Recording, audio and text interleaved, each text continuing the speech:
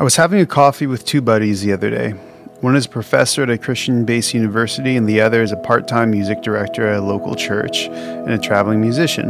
At one point, while we were each sharing the various difficulties we were each facing in life and vocational ministry, I said, "Well, I thought the grass was always greener on the other side, but I guess it's not." And then my musician friend said, "Dude, the grass is brown everywhere." All three of us paused and laughed at his comment. It was the truest statement I had heard in a long time. To some, his comment may sound fatalistic, but at that moment, it brought me great comfort.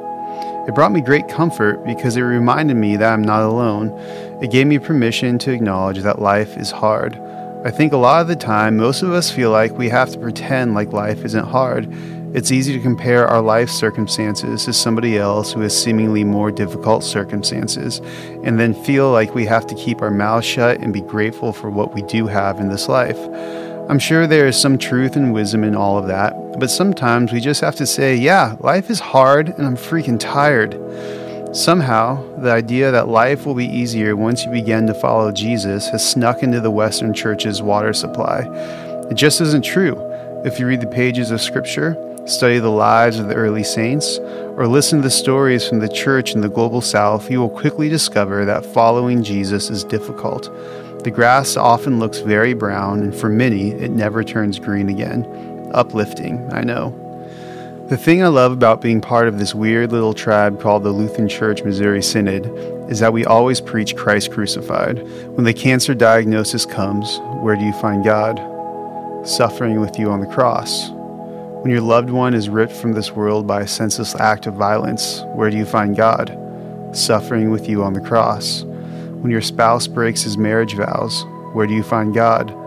Suffering with you on the cross. When anxiety, depression, and self-hatred flood your mind, where do you find God?